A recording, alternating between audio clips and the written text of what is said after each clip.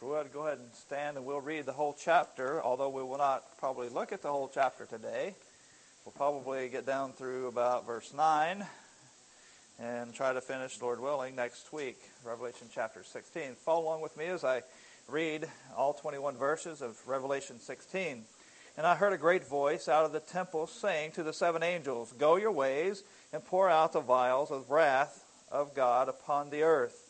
And the first went and poured out his vial upon the earth, and there fell a noisome and grievous sore upon the men, which had the mark of the beast, and upon them which worshipped his image.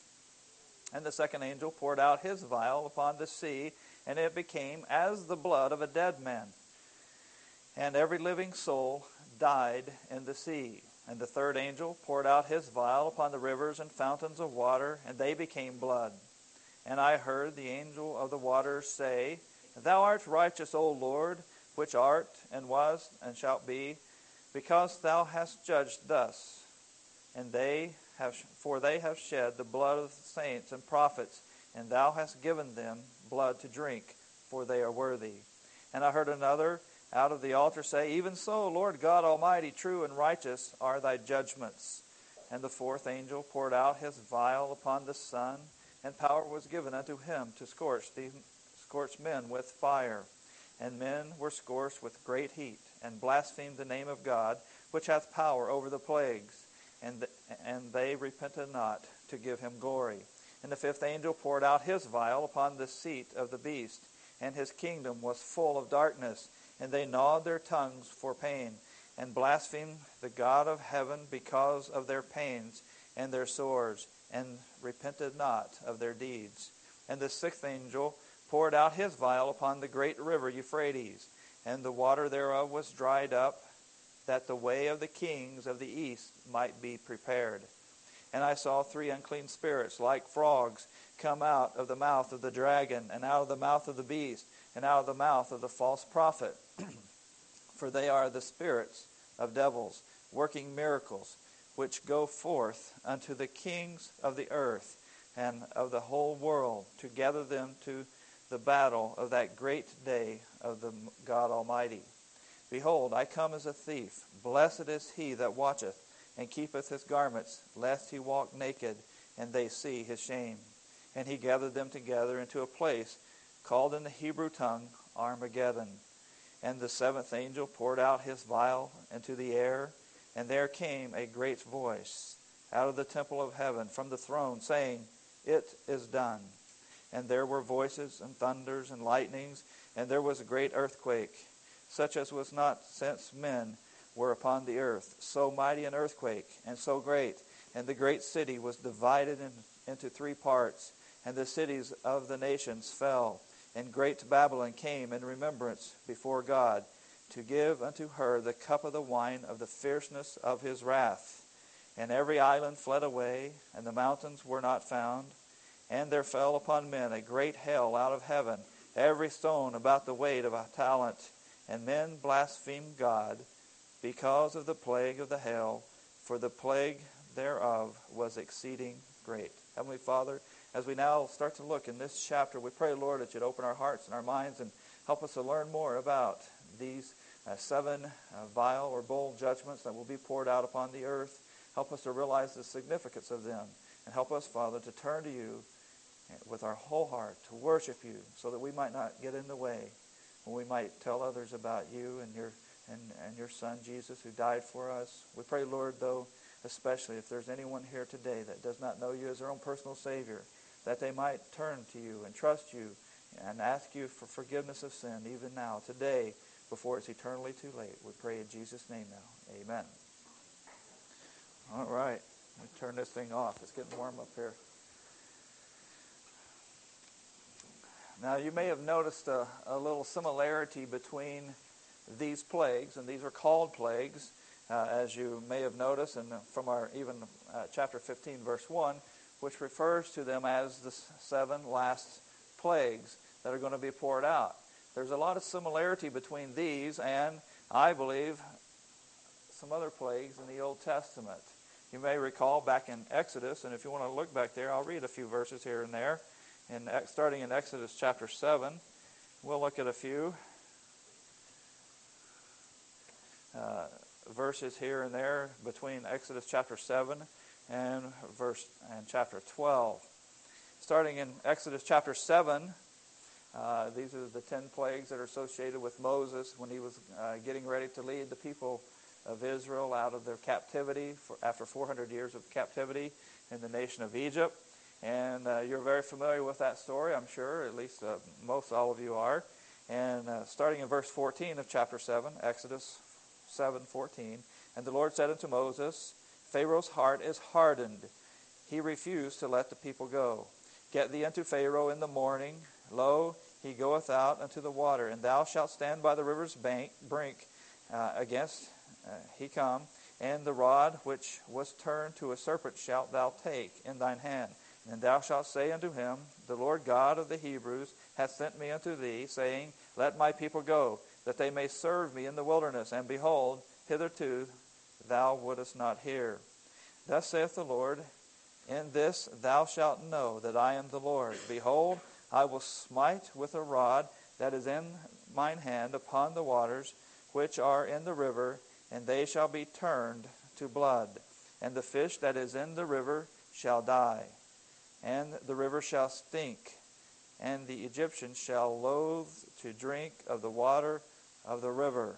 And then in verse 22, and the magicians of Egypt did so with their enchantments, and Pharaoh's heart was hardened, neither did he hearken unto them, as the Lord had said. So when the water became blood, the magicians did something similar, at least, and Pharaoh's heart was hardened, it tells us in verse 22. And then there was the plague of frogs in chapter 8, verse 2, it tells, And if thou refuse to let them go, behold, I will smite all thy borders with frogs. And then in verse 15, we see again the response of Pharaoh. But when Pharaoh saw that it was respite, he hardened his heart and hearkened not unto them, as the Lord had said. And then in verse 16, there's a plague of lice. In verse 19, it tells us, Then the magician said unto Pharaoh, This is the finger of God. And Pharaoh's heart was hardened, and he hearkened not unto them, as the Lord had said. And then in verse 21, you see the swarm of flies, the plague of flies that comes upon them. And then guess what happens in verse 32 of chapter 8? And Pharaoh hardened his heart at this time also, neither would he let the people go. And then in chapter 9, there was a plague on the Egyptian cattle, but the Israelites, their cattle was spared. Then look at the response of Pharaoh in verse 7. And Pharaoh sent, and behold, there was not one of the cattle of the Israelites dead, and the heart of Pharaoh was hardened, and did not let the people go. And then there was the plague of boils and blains there, starting in verse 8 and 9 of chapter 9. Verse 9 I'll read, And it shall become small dust in all the land of Egypt, and shall be a boil breaking forth with blains upon man and upon beast throughout all the land of Egypt. And of course, we're told later that in verse 11, the magicians could not stand before Moses because of the boils, for the boil was upon the magicians and upon all the Egyptians. They were so much pain. And verse 12, And the Lord hardened the heart of Pharaoh, and he hearkened not unto them.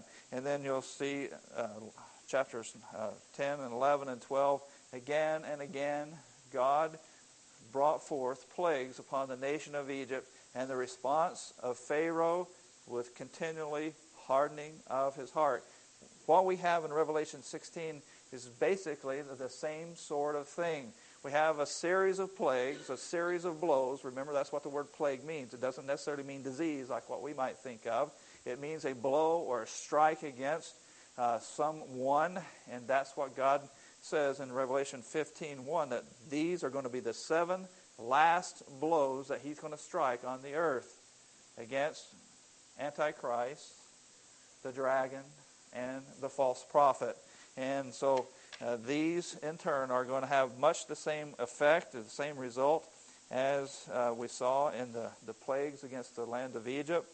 And we're going to just see the hearts of men growing harder and harder with each plague, because they refuse to repent and give God glory, even though that's his desire. Even all the way up to this point in time, He is desiring that people would repent and turn to Him, but yet people just get harder and harder their hearts.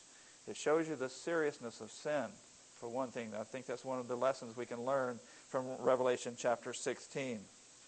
And I hope you remember the chronology here of where we're at in the whole grand scheme of things. In the study of eschatology, or the study of end times, we're down to the very end of time on earth as we know it.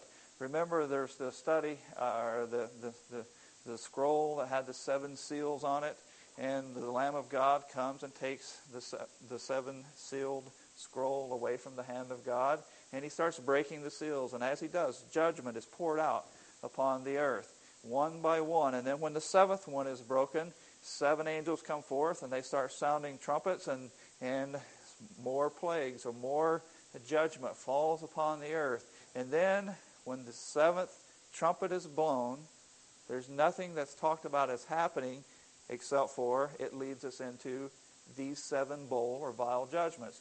Therefore, it is believed, based upon that description and that understanding of the sequence of events in here, that there's a telescoping type effect, 1 through 6, and then when the 7th one occurs, that releases 7 more things.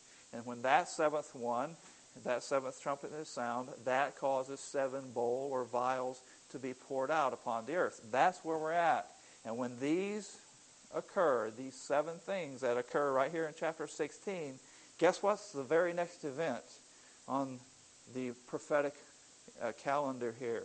That is the actual second coming of Jesus Christ. And when that happens, that is the end of the Battle of Armageddon, as most people like to refer to it. You may have noticed there in this chapter we read about Armageddon and the drying up of the Euphrates River, making a way for people to gather there at the Valley of Megiddo in northern Israel. So that's what's happening here. That's our timetable. And I believe we need to realize the finality and the severity of these bowl or these vial judgments. Now, Revelation is probably the hardest passages I've ever tried to outline. I try to give you an outline so you can follow me a little better, but I'll tell you, even in the various commentaries that I have and so forth, most people just don't do much of an outline at all. They just kind of talk, it seems like. And so I'm trying to put something together there for you in your outline that you can kind of follow along maybe a little better and see the sequence. We see in verse 1 several different things, I believe, about the bowl and the vial judgments that are going to be poured out upon the earth. The first thing I noticed in verse 1 was the authority associated with the vial or the bowl judgments. Now notice the quality of this command that comes forth in verse 1. And I heard a great voice out of the temple saying to the 7 angels, "Go your ways and pour out the vials of the wrath of God upon the earth." I noticed the quality of the command, if you want to call it that. It comes from a great voice. The word there is mega, and it means large, huge, great. It's often translated that way. Sometimes it's translated as loud. It depends on what the word is modifying. You know, if we said this is a great pulpit, by most standards it is pretty large, isn't it? That's what we're meaning by a mega pulpit type thing. And it's the same idea with this word here. And of course it's talking about a voice, so sometimes some translations will say, "And I heard a loud voice," which is a very appropriate rendering of that particular word. So again, this is a common description or understanding of the voice of God Himself. As you see God speaking in various places in the Bible, you will see it described in like wording as you see right here. So that has led many people to believe that this is the very voice of God that is speaking here. Plus the fact that Revelation 15 verse 8 said that no man could go in the temple anymore. So, and where does this great loud voice come from? From the temple. So who's left in the temple? No one but God Himself. And remember again, the word there is naos, which has to do with the Holy of Holies, the very seat in which God Himself sits. Okay? So again, those two facts, the quality of the command and the location of the command, makes it pretty much unanimous among commentators that this is God Himself that is behind the authority, giving this command to pour out these 7 bowl or vial judgments upon the earth. Now, the agents that are used in these bowl or vial judgments is the second thing that I see here, that the command, this great voice, commands 7 beings, 7 angels, to go forth and pour out these bowls or these vials. Remember, it's a saucer type thing. It's kind of like the offering plate that was here. That's the actual description of this particular word. It's something more flat and round. You might think of it like a saucepan type thing instead of some long, tall, cylindrical type shape. This is what's being described here. Something that can be poured out very rapidly. Have you ever tried to pour out a gallon of milk or something rapidly in a milk jug? And you hear it and all that because it's trying to get air. Well, that's not what is being pictured here. If you try to pour something out of like the offering plate or out of a frying pan or something, it pours out very fast, doesn't it? If you ever drop one, you'll know how fast things can come out of there.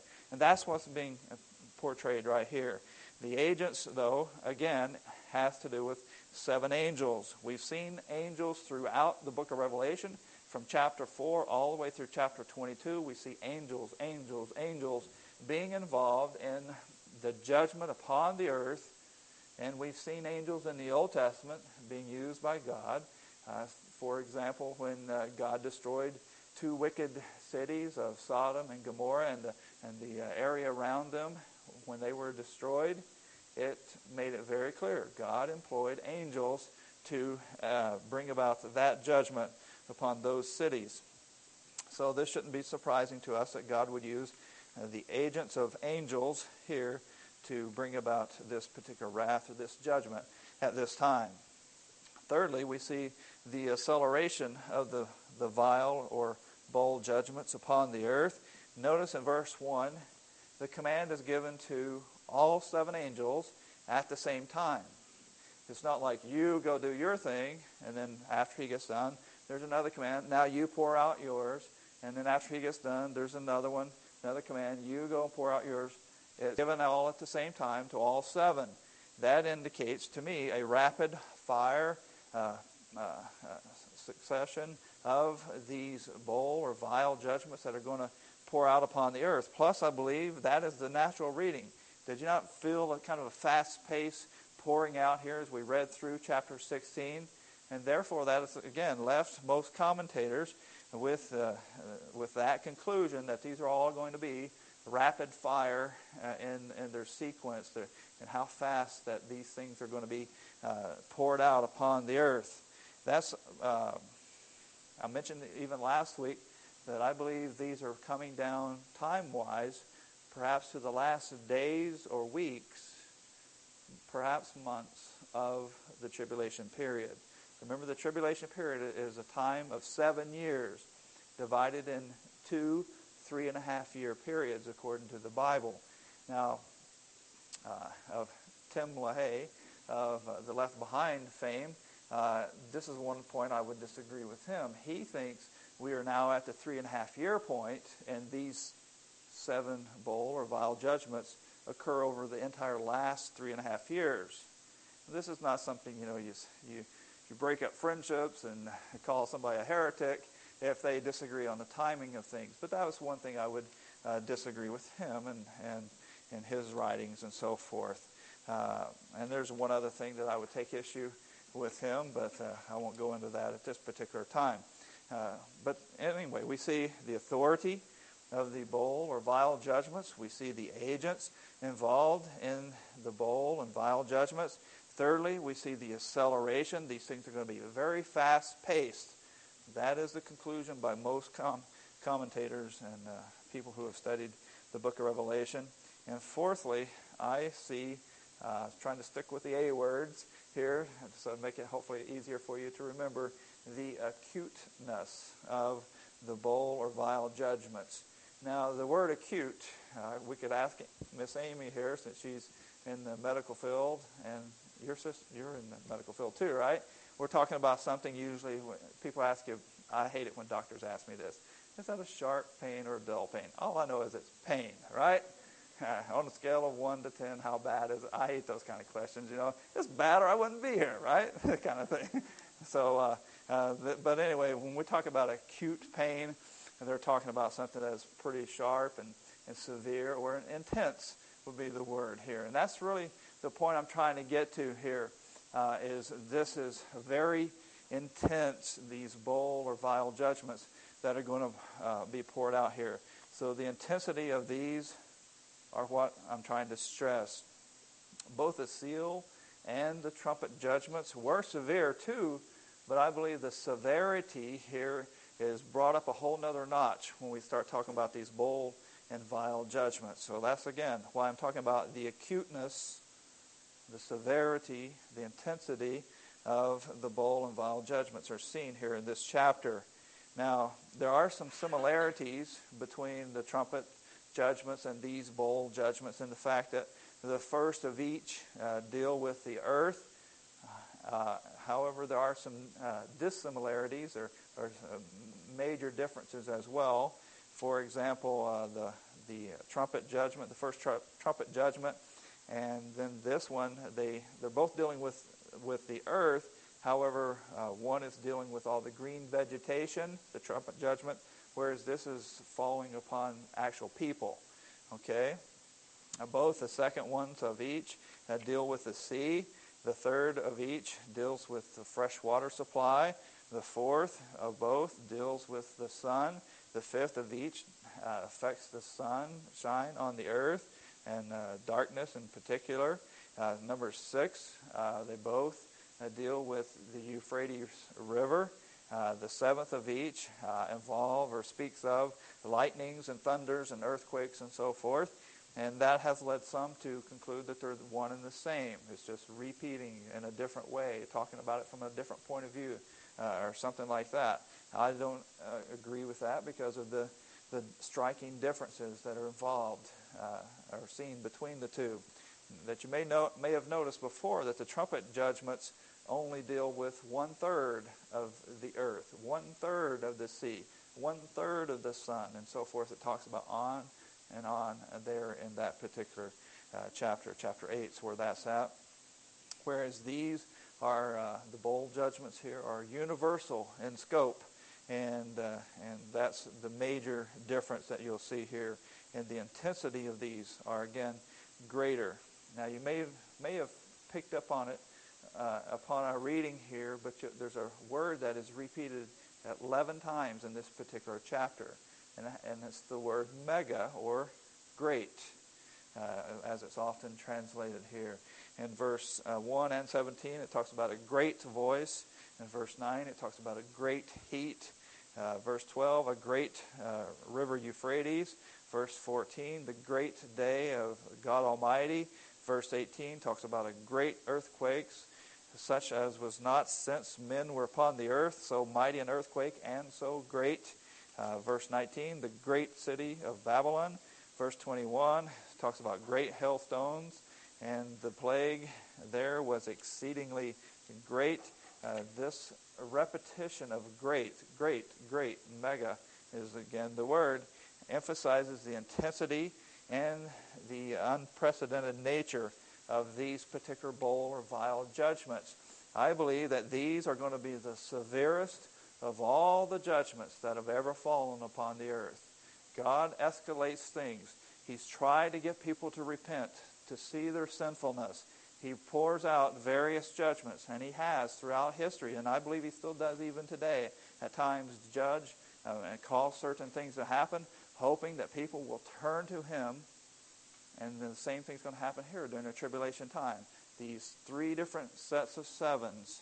When he comes down to this one, he's very serious. And the punishment has escalated at this particular point in time. So we see, again, the intensity here of these particular judgments that are falling upon the earth, the acuteness, if you want to use the A word again. And number 5, I believe we also see the age or the timing of these bowl and vial judgments. And verse 19 or 17 there, you'll notice 3 little words. It is done. And now that, I believe, corresponds to, again, chapter 15, verse 1, which we looked at last week. And we pointed out there two particular phrases, and where it talks about, and this 7 angels having the 7 last plagues, for in them is filled up or completed the wrath of God. These go together with the verse 17 there. It is done.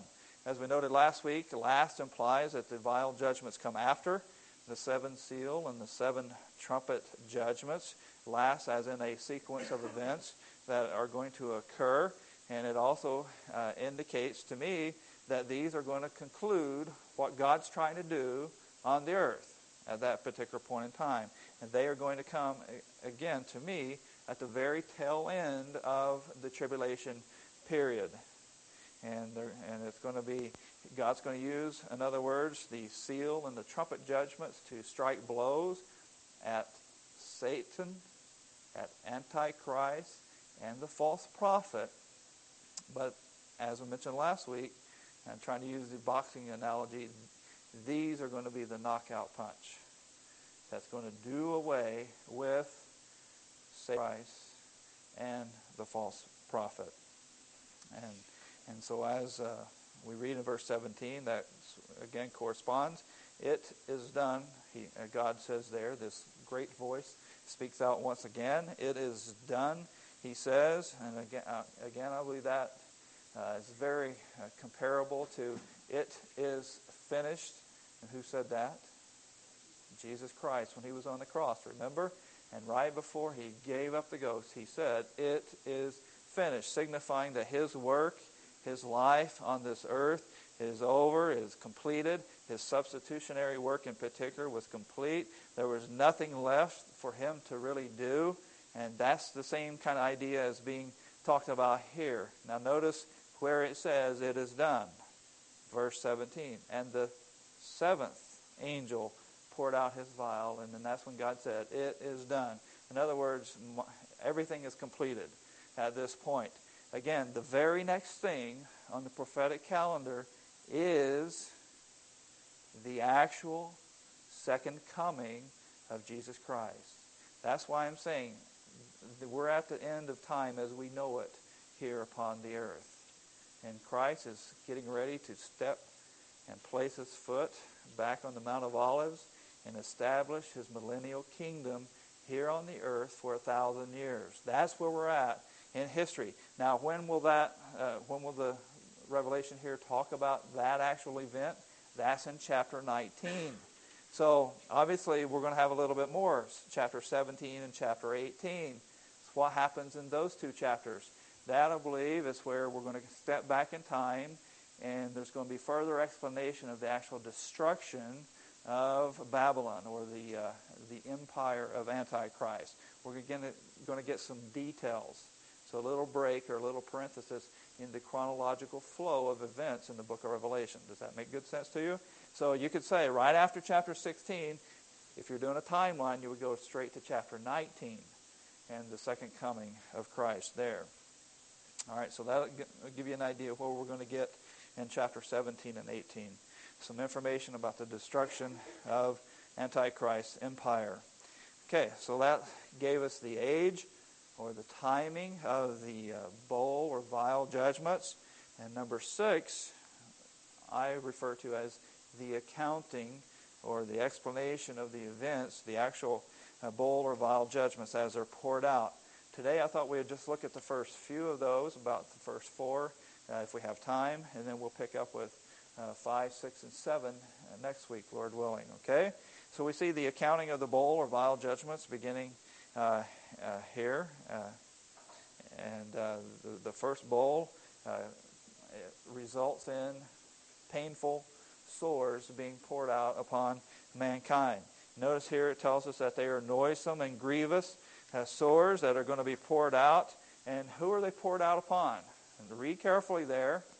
Is it everybody that happens to be breathing at that particular point in time? No, it tells us very clearly on the men who had the mark of the beast and who worshipped his image. I believe God's people, once again, are spared from this particular judgment, this vial as it's being poured out. Noisome has the idea of evil or injurious, has a crippling effect upon the people that get these sores. Grievous, it's believed that indicates that they will be active or malignant in nature, that there will be a growing type of sore. That's what malignant means, right? So that's what people believe here. And of course, the word sore itself is basically the word ulcer. It's an ulcer, oozing, growing, pussy type sore. Nasty, in other words, right? You don't want them. It's the same sort of sores that Job had on his body, you may recall. And also, it's interesting to me, the translation of the Hebrew back in Exodus where they had the plague of boils, remember that we just read about? This is the same word when they translated that into Greek that they use right here. So it's evidently at least similar to, if not identical with, the boils that fell upon the Egyptians during the time of Moses there. All right? So that's what happens with the first bowl. Painful sores, boils, if you want to call it that. And then the second bowl results in the seas being smitten. And the Greek here is very graphic, talking about the sea becoming blood as of a dead man. And when you think of a dead man's blood, I realize, I don't mean to be gross. It's noon, and we'll have a snack time here in a little while. And some that won't stick around will probably go and eat something for lunch. So I'm not trying to be gross here, but I feel like I need to be. It's somewhat gross. If you understand what the blood of a dead man is like, that's what the seas are going to turn into. In other words, something very thick, dark, coagulated type blood is going to be what the seas will look like or be exactly like. And as a result, it tells us what's going to happen to the sea creatures. They die. How many of them die? All of them. Can you imagine the seas around the whole world, which that's most of the world, you think about it, is salt water. And every living thing in all the seas around the whole world, this is global catastrophe here we're talking about. They all die. And I don't know if they rise or sink or whatever, but things will evidently be washed up on shore and so forth. What's it going to be like at that particular time? The stench is going to be horrible. Just the water that's turned to blood itself will be horrible. That's exactly the same sort of thing that happened back there in Exodus that we read about. Remember when the water of the Nile River turned to blood, it said, and the fish died, and it referred to a horrible stench. But that was the only water source they had. And yet the people had to still drink some sort of fluid, and it tells that the people loathed to drink that water back in Egypt. That's what it's going to be like here. Folks, the second bowl will smite the seas. It's going to be horrible when that happens. The third bowl will smite the rivers, or the fresh water supply, is what it tells us here in Revelation verses 4 through 7. Again, there is no limit. This is global, and this will have worldwide devastating effects. Can you imagine? All the salt water is polluted, turned to blood. All the fresh water, the Chena, the Salcha, all the other rivers around in this area, all the springs, everything turns to blood also. Thick, dark, coagulated type thing. What are you going to do? Remember, people are covered with sores. How are they going to wash and cleanse their sores and get any sort of comfort? What are you going to drink? You see, one reason why I think this is going to have to be a relatively short period. How long can people live under those sort of conditions? 3.5 years? I find that hard to imagine. I mean, I know God could make it so people just live on under those conditions, but it doesn't seem likely to me that was the way it's going to be. That's what's going to happen. There will not be any fresh water upon the whole earth unless perhaps if God were to choose to spare somewhere. So the bottled water, can you imagine how fast that would sell out at the grocery store and Sam's Club and those places?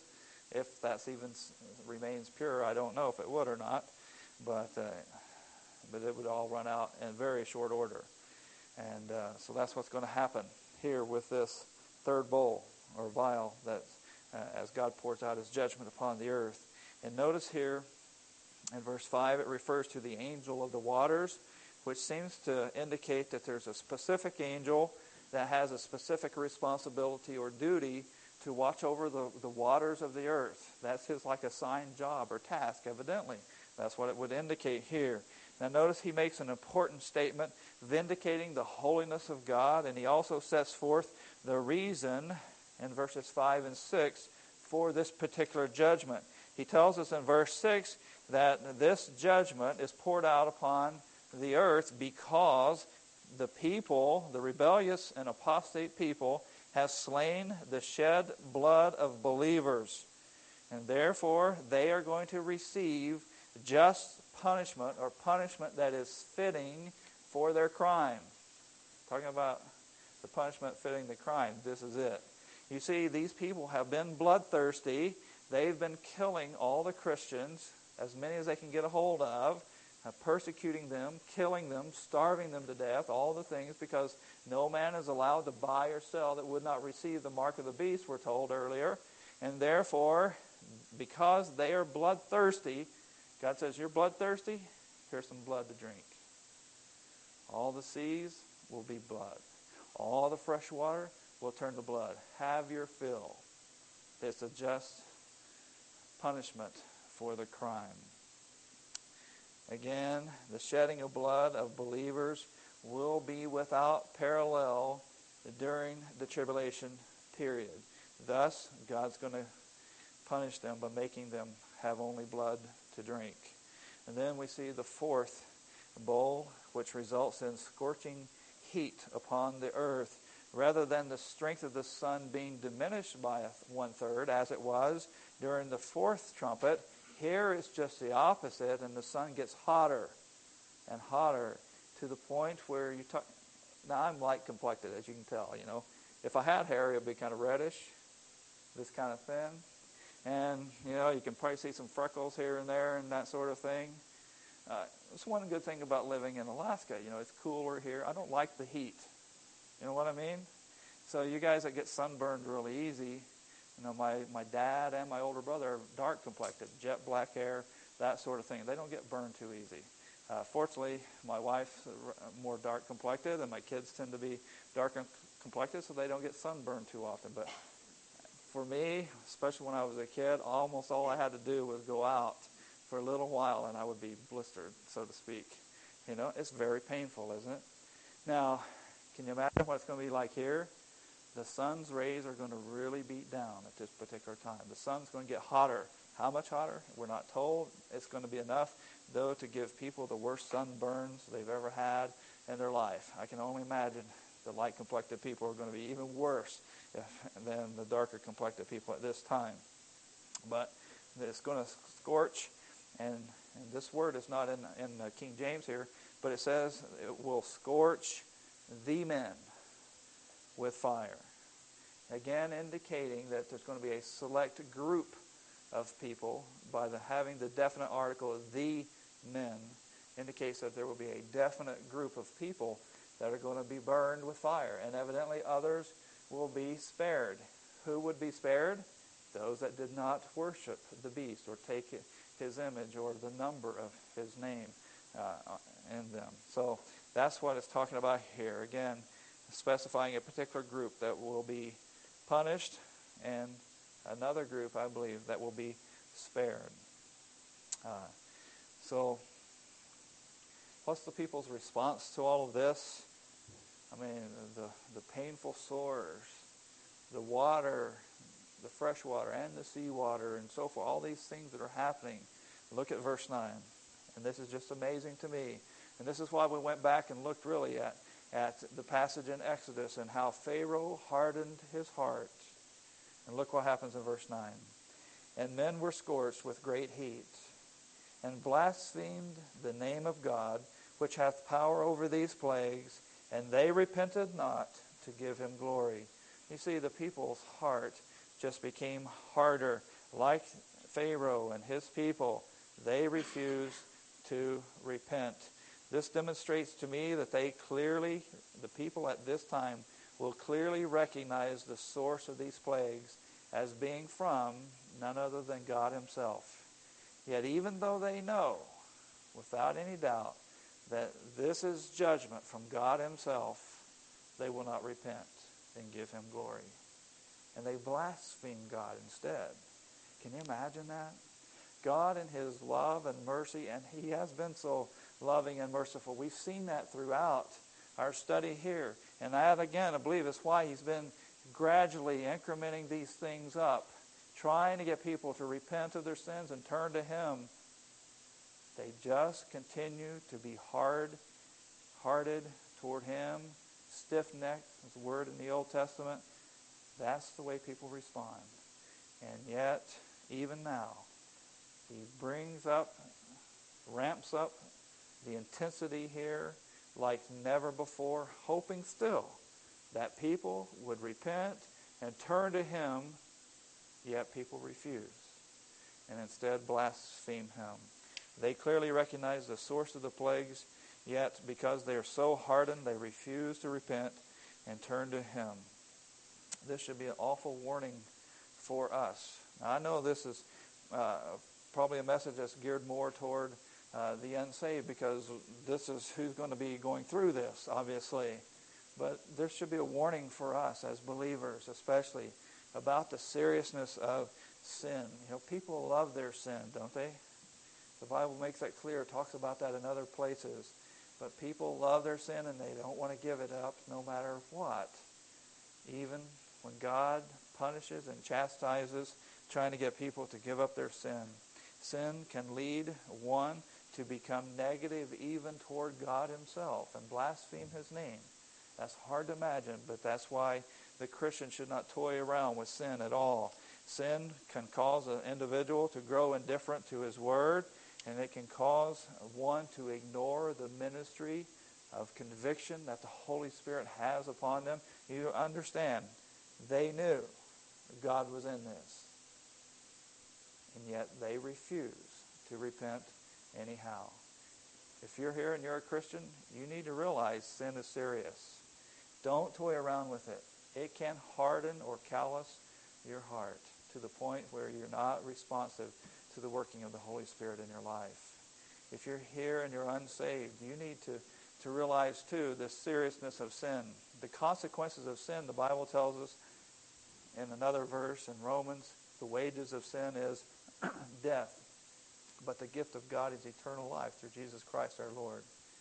That's what we deserve.